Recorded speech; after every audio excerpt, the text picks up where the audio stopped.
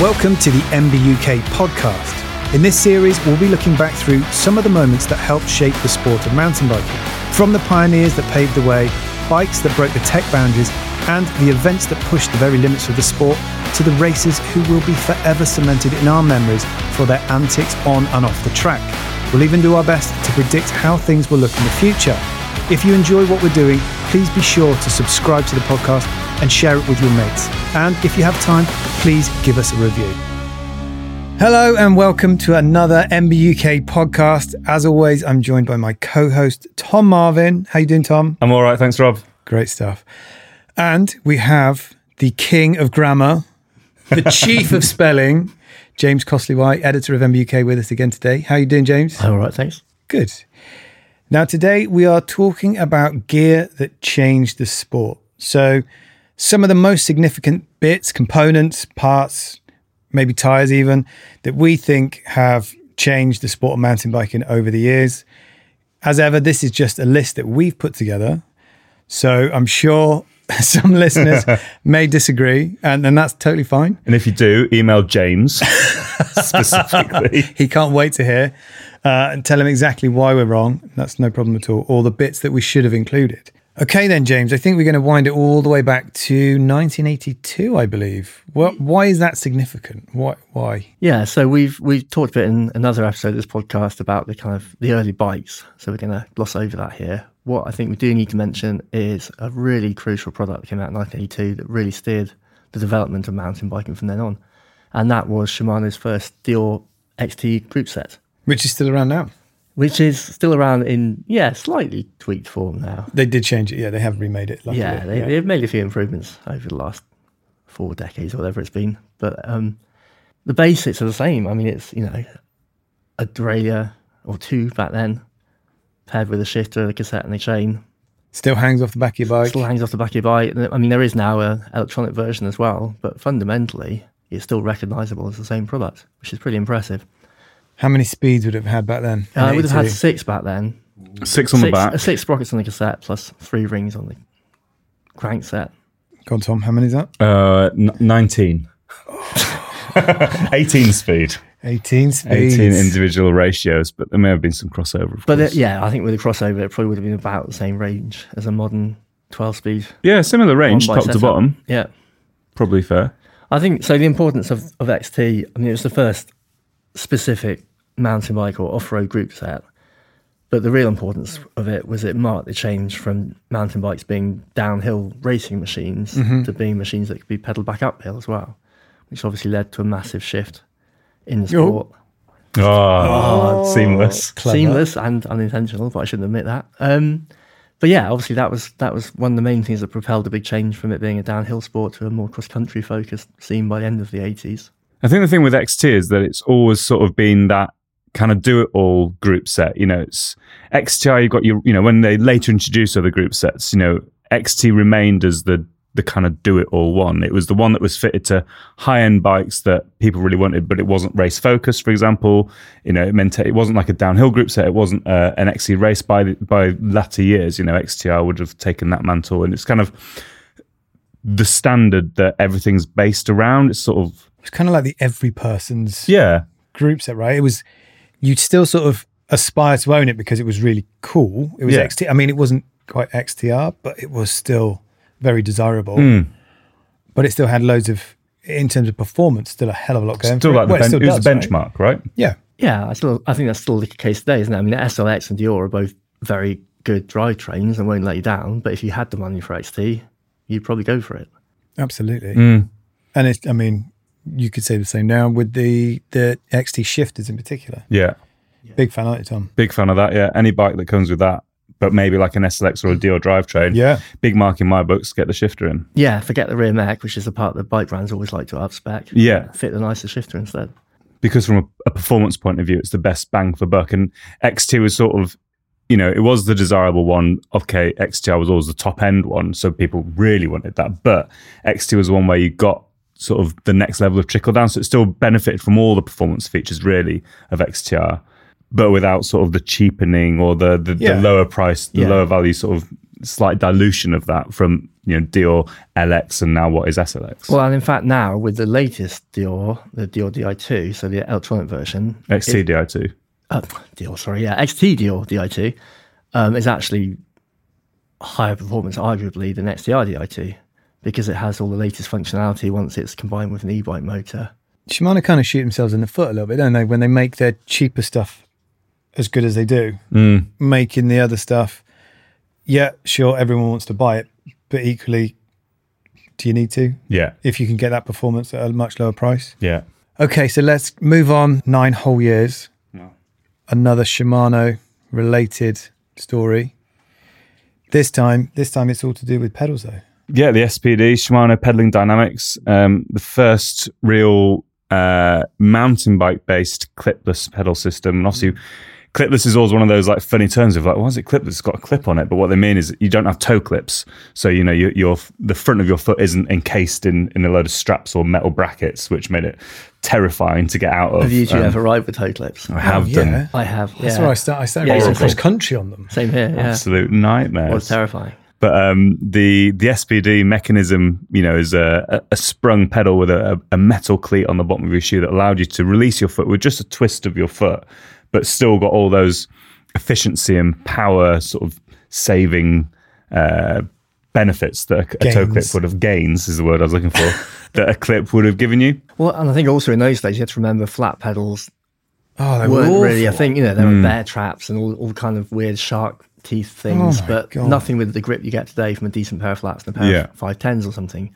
So it was also the security over rough ground that clips had was so much better. And I think this is one of the places where Shimano, occasionally you'll get like a new product that comes out that whole scale changes the rest of the market. Like, I suppose you could probably argue SRAM's UDH has done that, where a massive manufacturer said, we've got this new standard, and basically a couple of years later, everything comes with it. With SPD, Shimano basically said, this is how ours will, our cleats will attach to the bottom of the shoe. You can use that if you want for anyone else who's going to make such a system. And now that sort of 2-bolt, the spacing of it has been consistent for now 40 years, pretty much. Yeah, and the pedal, the basic pedal mechanism looks very, very similar as well. It might have a cage around it now, but that's about it. And also, the word SPD, or spud as we called them in the 90s, it just became ubiquitous with mountain bike pedals. You didn't say if you got clipless pedals, you say if you got a pair of spuds. How many times did you fall over just trying to clip in and out, do you reckon? Quite a few. God, it's painful, wasn't it? Did you? I've never really had that. You've never toppled over? I've toppled over, maybe. I think more so. I've never had like a proper crash caused by my foot being stuck in there. Okay. What I have had is like a couple of those moments where maybe I can't get out of my bike because I'm upside down and I can't I don't think I can ever really attribute a proper bad crash to an SPD. There was that one when we were riding together where you couldn't get out of a certain type of pedal. Not an SPD. It wasn't an SPD, but the bike definitely tumbled over and smashed into a massive rock, like hefty. Yeah, I do remember that. Yeah, Well, that was pretty I've had bad. that You were before. quite angry about I it. was, yeah. But hey, so essentially what you're saying is they kind of paved the way and absolutely, and they still created standards almost. Well, and Yeah. they still dominate the market today. Really, you're either an SPD person, which might includes various other brands that use the same cleats, or you're a Crank Brothers person. It's only really those two. Yeah. There's two main variations within clipless pedals. Brilliant. Okay, so a lot about Shimano. Should we skip over to their arch rivals, SRAM, and talk a little bit about their one-by system? Okay, so for a long, long time, it was always the race to who could create the most effective front derailleur. But as that started to lose favour and people were looking for simplicity and reliability, a lot of people ditched the front derailleur in favour of a chain guide, but then by doing so potentially limited their gear range. And then in 2012, SRAM came out with their one-by system. Yeah, I think it's probably worth saying that I think the whole ditching the front mech thing was quite a UK and maybe North America centric Yeah, thing. probably. Would you agree? I think in mainland Europe, they still kind of clung to the idea of having more gears and more range, whereas we were more into the kind of more aggressive downhill side of things and got fed up with losing our chains all the time. Oh my God, that was the worst. Yeah. So yeah, when SRAM actually got behind it and you no longer had to, in the old days, you get a new bike and the first thing you do is take 2 chain rings off and stick a chain guide on. And then suddenly it came, ready built. It was kind of scary though, wasn't it? The first time you ride out with no front derailleur, no chain guide at all, purely relying on the shape and profile of the chainring, the narrow, wide teeth. I remember it because I was on the launch. In fact, we rode out of the factory there at SRAM off into the trails, and when you did look down, it was just like someone's forgot to put something on your bike. It felt a little bit. You felt almost naked on there. I guess this is almost the thing about SRAM's one by stuff was, it wasn't just a case of, you have a wide range cassette and a single chainring. It was that fundamentally the design of the chainring had changed to incorporate narrow, wide teeth in order to help with that chain retention. So, you had to have even numbered teeth, usually 32 or 34, I guess. There were more limitations in terms of that, but because it was run back then, XX1 was like a 10 to 42 cassette, right? Yeah, 11 speed, yeah. So you've probably dropped a little bit of overall range over what you had before, but what you've got in return is a lighter, simpler, more reliable, in theory, drivetrain. Yeah, and then coupled with the clutch in the rear. In theory, the chain should stay put, right? Yeah. It shouldn't jump around quite as much. It's a bit quieter. And you don't have all those woes and headaches of a front derailleur or a chain guide. I think until then, SRAM have kind of been playing catch up with Shimano, really, hadn't they? I mean, they started off on the whole grip shift thing back in the 90s, but had always been seen as, slightly aspirational alternative, I guess, to Shimano. Okay. But then overnight, they almost stole a march on them, and Shimano were just determined to cling on to 2x. Yeah. And it's only really the last few years that Shimano have finally caught up and gone all in with 1x. But then obviously with that, go into a 1x system, which pretty much all mountain bikes now adopt. There's a load of design benefits for the frame engineers, isn't there? Yeah. Shorter back ends, more mudroom, less, more freedom over where you put pivots, less requirement to have a seat tube or a location to put your front mech. Wider pivot placement. Yeah. Were these things that they discussed on the launch, or is that a side benefit that they hadn't really twigged onto? I think it was. I'm trying to remember back. I think they may have discussed some of that stuff, but I remember talking in particular to the guys at White who were early adopters of it. What they had an acronym for it. Single chainring design. SCR? I feel like it was SCR. It's SCR maybe. Yeah, that's it. Yeah. So they fully embraced it, and they fully embraced all the benefits that came with it. I guess once all the other brands kind of got on board, and then Shimano kind of brought out their equivalent, we haven't really looked back at it. think. I can't imagine now getting a mountain bike in for test with a front derailleur on. No, I rode a bike the other day which had I went for a gravel ride yesterday with a colleague of ours, and my gravel bike, I've only ever had single chainring gravel bikes. They've always come with SRAM drivetrains, which again they've sort of co-opted that into their gravel range. And I rode one yesterday with a 2x system. I was like, what? Oh God. It's so noisy. It literally has been a decade since I ran 2 chainrings on a bike. And then obviously SRAM always going to be, like any brand, will continue to work on that stuff. And then went forward and did 1x12. So even more gears, wider range. They made that work. And then since have gone on to do their wireless transmission, which is now incorporated as part of their powertrain e-bike motor system. Transmission and all sorts, yeah. Yeah. So, it's the sort of, you can sort of clearly see how they mark that path out, and it's been really cool to see the progress. Shall we go back once again to 1993? And this is, I suppose, quite a British invention we're going to talk about. The DCD. I mean, we're still sticking with drivetrains as such. Yeah, and it almost ties in a bit with one bike in this kind of way. Because we're talking chain retention. We're talking sort of little British niche things that... Yeah. What does DCD stand for, James? Dave's chain device. That's Dave. right. All right, Dave. Who's Dave? We don't know. It's Dave Hemming. Dave Hemming. Of course it's Dave Hemming. Yeah, of course it's Dave Hemming. And it's Pete Tompkins is the man behind it, right? Yeah, well, we should explain this to the readers probably in case they weren't there at the time. So listeners, they're probably listening to this. Sorry. You're reading the transcripts. God, you've got too much time on your hands. So Dave Hemming was a UK downhiller, MVK mainstay. Was he in the team? I can't remember. I'm sure he was at some point.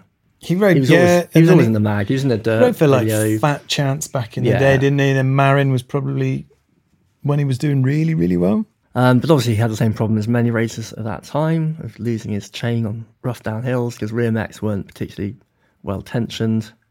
You had multiple rings up front. So yeah, Pete Tompkins of Crudcatcher, who also filmed the Dirt video, I believe. Yeah, came up with the idea for the Dave's chain device, which was a very simple item. It was just a roller, like a plastic roller sandwiched between two bits of metal, and clamped onto your chainstay with the chain running over it. But it did add the level of tension that a clutch mech does these days. And did you have one? Well, I had an elevated chainstay bike, so as much as I really wanted one, unless I wanted to like raise the top bit of the chain, it would have been pretty unpleasant. Keeps going off. Chain keeps going off. I'm working. Dave. It's not very good. But in those days, when only downhill racers really had any form of chain guide. Yeah, it made a difference because it was broad enough, wasn't it? So you could still shift gears. It could still, it still incorporated that wider chain line. Yeah. Without too much hassle. Yeah. Until the roller clamped tight in mud. Yeah. And then wore down. I was going to say until the chain wore a groove in the roller and suddenly it was a lot more drag. It was great. And then eventually it would be in a position where it would just constantly just pull your chain off. Yeah. Kind of the opposite of... It's exactly the opposite, yeah. So was it Pete Tompkins who was saying was the man behind it? Yeah. It would be remiss maybe from a UK point of view not to talk about Crud. And then maybe one of the brands that has actually... We've not got this in the planner, so I'm throwing a curveball in there. But one of the brands that has maybe come from that ilk of, Crud guards were the British mud guards that you sort of slapped onto the bottom of your down tube and they stopped not very much spray. There was a few that you would attach to your seat post that would probably do a pretty good job. And from then we sort of, it's a very British thing, riding in the mud. I guess we've got Mud Hugger these days, which, really were some of the first kind of wrap around under the fork crown or under the foot brace sort of mud guards that are now sort of ubiquitous, and you see popping up all over the place, all over the World Cup. People are racing these mud guards. Do you not remember Chris Porter's Defender? Yes, yeah. It clamped onto the arch, but you had to have a specific. You bought it to fit a fork. Yeah, you couldn't switch in between. But that was one of the first that hugged the front tire, didn't it? Rather than like the old THE ones that would plug into the crown of your fork. Yeah, this was some of the first that sat on the arch of the fork and. You wrap the tire. You had the marsh guard type things before that, but this was obviously a lot stronger, more coverage. Yeah. So basically, what we're saying is, it was a big time in terms of kit that changed our lives. Being able to see while we rode. But that was the thing, wasn't it? The Crudcatcher was quite good at stopping spray from the front wheel hitting your jersey, but it didn't do anything to protect your face. And it wasn't until these fork-mounted fenders came on that you could actually ride without glasses. And then, we've got Defender that sort of maybe proved the point, and then it feels like the likes of Mudhugger and RRP sort of took it and made it a bit more achievable price-wise and a little bit less tech. You didn't need to bolt things on. You could just zip tie them on. Yes, that's right. And, you see Bruni running a Mudhugger. It's pretty cool. Seriously cool. Yeah, same. Yeah, and the chain reaction guys were as well, which was, Sam Hill and that lot, which was cool. And actually, it occurs to me while we're talking about UK winter riding, the move towards riding pants or trousers has made a massive difference, in terms of getting back from a ride and just being able to peel off your trousers, not having your leg hairs caked in clumps of mud. And if we want to go full on, we've got the onesie, we've got the dirt ledge, and we know I love them. You and your onesies. It's only a matter of time. Let's bring it back to actual components, though. We've spoken a lot already on the podcast about the RS1, so the first suspension fork from RockShox, but we'd be remiss to not cover it off in brief again today. Yeah. Shall I do it? Yep. No one else is going to, it seemed. 1989, about $800 today, so 350 quid. It was an air-sprung fork with hydraulic damping.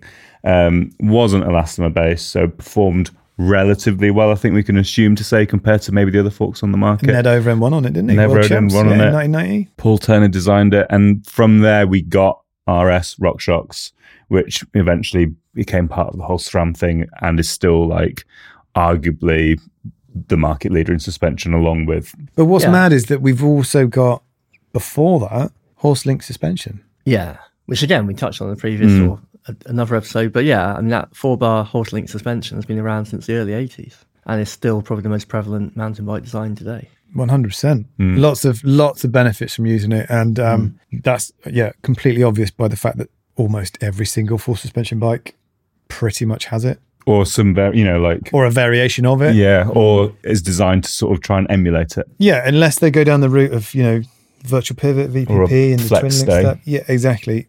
So many bikes use it, which is incredible for something designed all those years ago, nearly 40 years ago, which is incredible. As you said though, James, we have sort of touched on that before.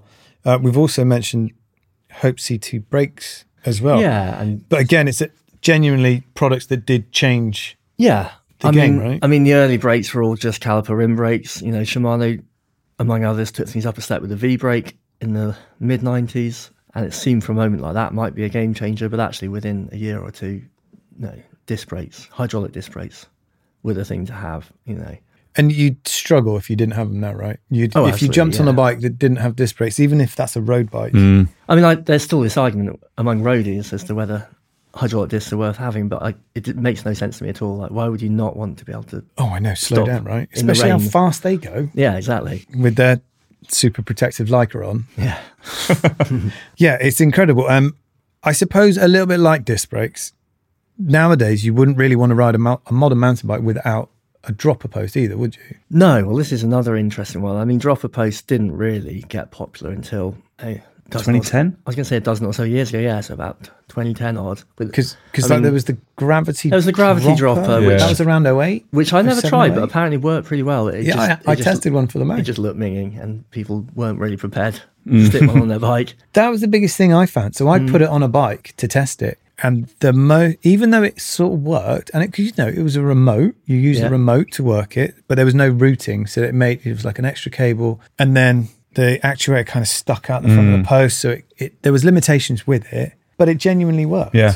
But it was your mates going, "What the hell is that?" Well, then you had the crank brothers and what have you with the lever under the saddle, so you Yeah. had to kind of Your Michael Jackson grope one. around your, Yeah. your private parts whenever you wanted to put your seat down. And then And it wasn't really Reverb, until where I did was going to say the Reverb Reverb. launched like 2010, 2011? Yeah, Rockshot's Reverb was probably the first really decent dropper. But I mean, you can trace the origins back to the early 80s and the height rights, if you remember that. Yes. So what a lot of people don't know is that was invented by Joe Breeze. So the man behind the Breeze, number one, arguably the first custom mountain bike.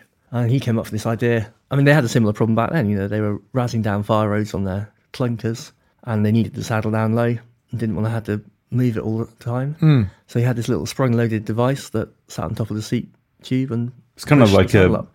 a massive safety pin with a little bracket at either end Yeah, of it that just sort of basically. sprung open and sort of squished closed. But Yeah, so you opened up your QR, right? Yeah. Squashed it down, Yeah. loaded the spring, locked the QR back up. Yeah. And then when you wanted to lift it up, you undid the QR and it Yeah. sprung back up. So I saw a video of it being used recently, and I was surprised at like how effective it looked. Like I imagined, because like when you sort of had a QR and you're pulling your seat up and it's like get real grouchy and you're like, oh, try and pull it out sort of thing. I mean, obviously it was a video, so it was highly produced and probably a smaller seat post in the seat tube than it should have been, but it went proper like donk. They might have just Straight greased it, back up. Tom. You never know.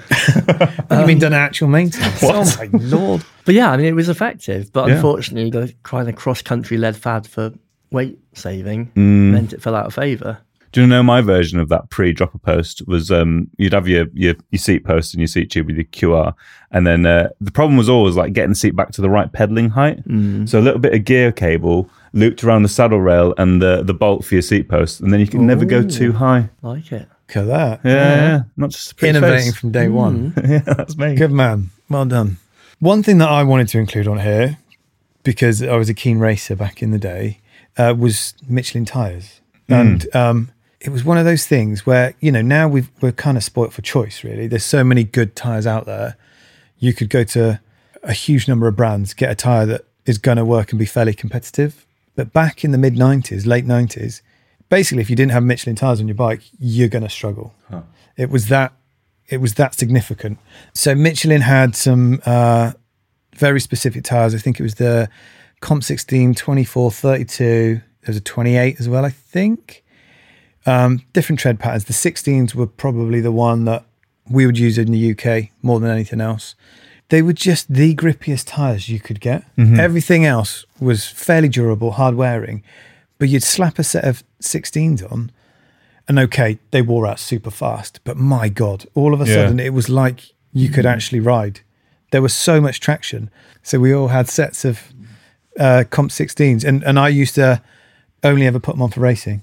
Right. The rest of the time I put some Wild Grippers on, maybe Michelin Wild Grippers. Remember those? Stick those on for the week and then put the race tires on for the weekend. I mean, I guess it's worth saying at that time, for downhill especially, I mean, what else was there? You had the kind of Kyoga factory DHs, I guess. Oh, yeah, and Gazalodis. Yeah, Gazalodis, yeah, massive great 2.8-inch jobs. I mean, there wasn't a lot of competition, was there? So when the Michelins came out, it really was a game changer. Yeah, and then, after that, it was the Maxxis High Roller, which kind of emulated, sort of a very similar tread pattern to the 16. But also what was cool with Michelin, we were lucky enough to ride for a team that was supported by them. So we eventually ended up with loads of tyres.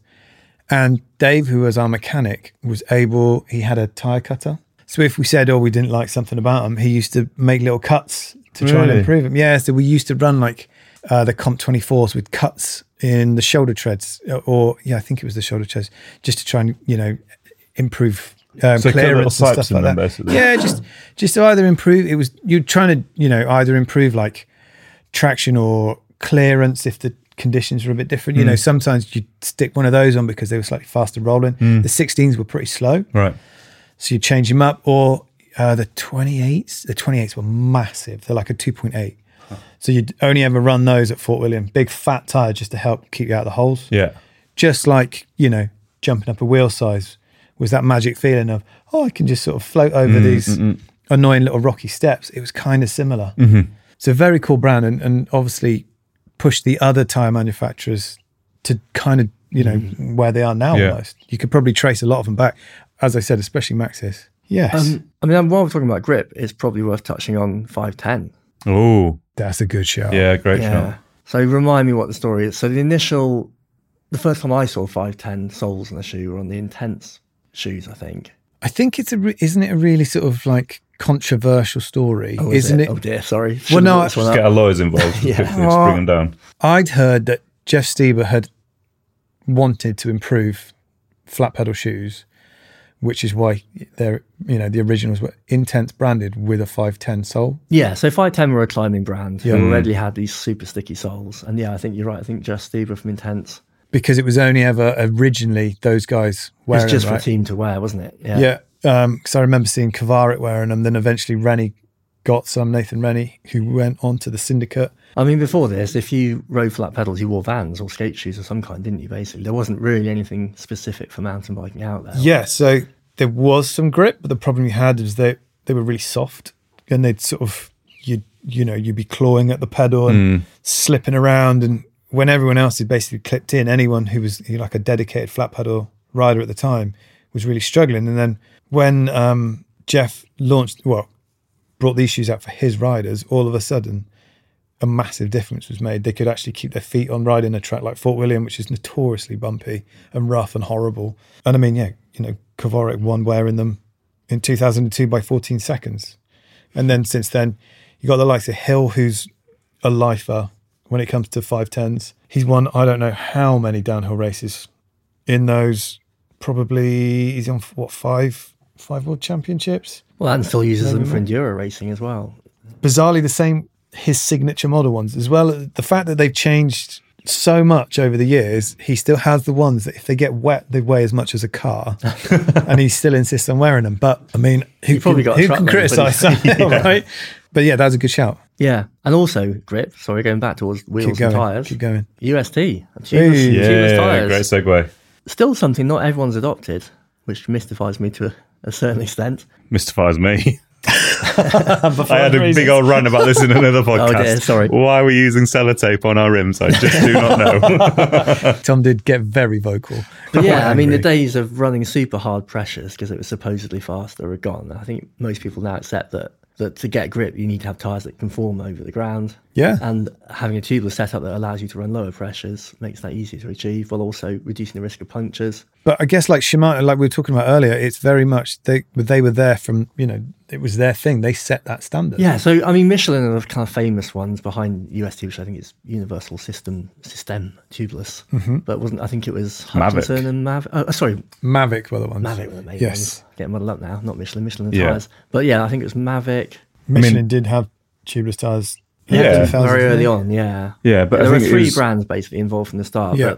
But Mavic were the ones. Sorry, Tom. Oh, no. I mean, it was Mavic who sort of came up with what the standard is, because it's a very set standard for, you know, the internal diameter of the wheels, and obviously the difference between UST and sort of the rest of the systems is that the rim bed is sealed. Well, yeah, so UST was, I think, designed to not even be used with sealant. It was supposed to be completely airtight. Yeah. Although, obviously, if you wanted the puncture resistance, the Yeah, you'd still put a healing, sealant in there sealant in, yeah. But in theory, it's even It's a sealed tighter rim bed. tolerances than any other. And that was setup. all the way back in 1999, is that Well, right? we couldn't believe that, could we? When we looked No, at I know. earlier, we thought it was mid-2000s You mean, or something. no, you mean when we look back in our memories? Oh, yeah, when we... Not when we looked it up. We wouldn't have been... When we... We knew all this all Yeah, along. it was just at the back of my mind somewhere. We can't really talk about stuff like tubeless without mentioning someone like Schwalbe, Procore, you know. Yeah, well, this is the other... I suppose commercially available inserts. I mean, this is an interesting one because I think tubeless, apart from the faff of sometimes getting it set up, it's got pretty obvious universal benefits. Yeah. I think inserts are more debatable. I think it depends on your riding style and what pressures you run and everything else. Procore at the time, which was like a pressurized tube inside, almost like a tube, right? Inside your tire, had some maybe quirky characteristics because of the pressure within that. But what it's done is led on to a number of variations around that. Yeah. I mean, we probably also need to mention the fact that Michelin had something like this in the late 90s, which I think was called Le Système for the downhill Sounds races. very Michelin-esque, yep. But this, the Procore system was very much like you could go out and buy, I think it was like 200 quid. It was expensive. But I mean, even though, inserts are expensive now still. Yeah. Wasn't it like a big secret though? So I remember doing a The bike Michelin check one? on... Yeah, I the remember... Procore the Procore. I remember doing a bike Yeah. check on Mark Beaumont's bike at Fort William, 15 years ago or something. Yeah. And he had like the two valves on his wheel and he couldn't say anything about it when Steve Bear and I asked him. But it did become commercially available a few years It became commercially after that. available, yeah. I think the difference with Procore compared to what we see now from inserts is obviously its construction. Like it wasn't a foam base; it was, as I said, it was basically a non-expandable inner tube that sort of had the same dimensions as an uninflated, smallish tube. So what it did was it prevented too much damage when you bottomed out, but it didn't offer any tire support. And you ran it it, wasn't damped, was it? and it wasn't damped, Yeah. and you ran it to high pressures. It was really Quite pingy. it was pingy when you bumped off it, but also you kept hearing sort of rumours, maybe unscientifically measured, but that it was almost like impact on spoke tension because everything was being compressed so much. And of course, you then had basically a two-stage valve when it was commercially available, a two-stage valve which you pumped up it was a faff to fit. I fitted it and it was a faff. You had to I love that. But, oh god, I love that. But you then had a two-stage valve that you pumped up the Procore and then you pumped up the rest of the tire, the tire chamber. So it kind of it existed and kind of worked. It kind of did what it said on the tin in many respects, but it wasn't very long after that all the other foam-based systems arrived and kind of did the job better for a little bit less money and a lot less. And actually, the foam-based systems potentially can add a bit of damping as Exactly, well. Which the tube couldn't really. Okay, there's a couple more things I want to talk about. The first one, relatively broad. We should probably not go into too much depth, but I think we'd be remiss to not include electric motors. Not of any particular brand, maybe, because obviously in our extensive research before we started recording, no one could actually decide which brand we should include. The inclusion of a motor and a battery has obviously had a massive impact on mountain biking. It's changed, I suppose, the business. For some people, it's completely changed how they ride a bike. Yeah, I mean, I think it's changed how existing riders ride a bike in some cases, but it's also allowed people to get back into the sport who are out of it due to illness or injury. It's opened it up to a whole new groups of people. It's reinvigorated the industry. There are brands 100%. that exist now that maybe wouldn't exist if it weren't for the e-bike. Yeah. You look at brands like Highbike who were in it from the get-go, who are, they were probably up against it, I would say, in the early days. But since every other brand has now gone, actually, that's a good idea. Yeah, I think Highbike are obviously the kind of the pioneers, I guess, of mountain bike e-bikes. And I think Specialized played a big role as well with the original Turbo Levo. Really helped to popularise e-bikes. I remember, the videos of the Coastal Crew back then. Yeah. When everyone was, totally. When a lot of people were on the fence about e-bikes, or not even on the fence, but actively against them, it was cool seeing these riders in Canada jumping on them, riding downhill on them, showing what they could do. Exactly. And I think, whatever you think about e-bikes, they've undeniably done some good things for the sport in terms of widening access. Yeah, definitely. And I think they're only going to get better, and hopefully, well, even potentially bring in even more people to the sport. Yeah, and they've also opened the door for innovation in terms of, well, as we've seen with SRAM and Shimano, in terms of automatic shifting while coasting and all this kinds of stuff. Which again, I think if you're riding a mountain bike for the first time, it's not so bad with a 1x system, but in the old days with 3x systems, trying to get your head around changing gear and everything else took a while. Whereas now you can jump on the bike with auto shift. It changes motor modes for you if you're in the right mode. It changes gears for you, and you can just enjoy the ride. Madness. Absolute madness. Yeah. Okay, finally, before we wrap up, there's one last bit of gear that, especially for people that live in the UK of a certain age, will have made a hell of a difference. And it's not something you bolt to your bike, but in fact, it's a magazine. You must know what I'm talking about, right? I think we're talking about MBUK. Hey. 1988. There you go. I was a year old. Whoa. Yeah, showing my young age there. Yes. It is really important, as I say, from people of maybe sort of our-ish generation, like pre-internet, really, being able to sort of instantly get a load of hits of, videos and racing and all that sort of stuff. Like MBUK was, and other magazines that are around, but really MBUK, and I'd say Dirt in the UK, but where you went if you wanted to learn about the culture, the racing, the tech of mountain biking. I mean, Dirt had a massive influence on the more kind of downhill end of the scene from the mid-90s onwards, I guess. But yeah, from 88, MBUK was the place to go for... Yeah, before videos, really, news, like mountain bike videos were reviews. Yeah. And it launched the career of so many British riders, right? Well, yeah. I mean, I think a lot of kudos has to go to the founding editor, Tim Manley, the Viking, who, as well as being an absolute legend, and Bon Vivant, I've been told it has to be, by Julia, our French designer. She doesn't like Bon Vivant, it's an anglicisation. Okay. But anyway, Tim had a very clear vision for the mag, which was it shouldn't be too focused on racing and fitness.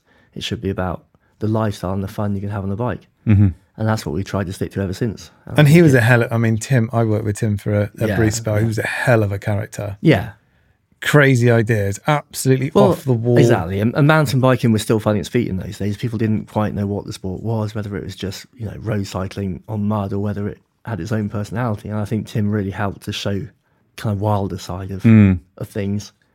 Is it worth discussing some of the riders who've sort of come through the ranks with MBUK? Like, I mean, not sort of like big up, but like some genuinely like massive riders as we'll. Well, yeah, it's easy for us to kind of sing our own praises, but the fact that we over the years have had on our team the likes of Jason McCroy, Steve Peat, Rob Warner, Danny Hart, Mark Beaumont, Donahue. I mean, Mark Beaumont won a World Cup on our while riding for our team. I think in terms of kind of building the British scene in the 90s. But then it's also helped the Martins, Martin Ashton, Martin Hawes. And then we had, Steve Warland kind of set the tone for bike testing in the UK, arguably, maybe even the world. Yeah. His standard, his ability to avoid taking any shit, he could just accept it from all the brands and take it on the chin. And he really set the tone for how we operate now. So yeah, massive pat on the back to all of those guys. I mean, especially Tim. Yeah. Absolute visionary at that point. Well, and I think we had to recognise Steve Baird's contribution as well. Obviously, 100%. Our legendary photographer who's been there pretty much since day one and is still... Well, him and Tim are like partners in crime, aren't they? Yeah. Still coming out on shoots with us today. And yeah, it's always a pleasure to work with Steve. There you go. Well, that wraps things up nicely. Thank you, Tom. Thank you, James. And please join us again for another episode of the MBUK podcast very soon.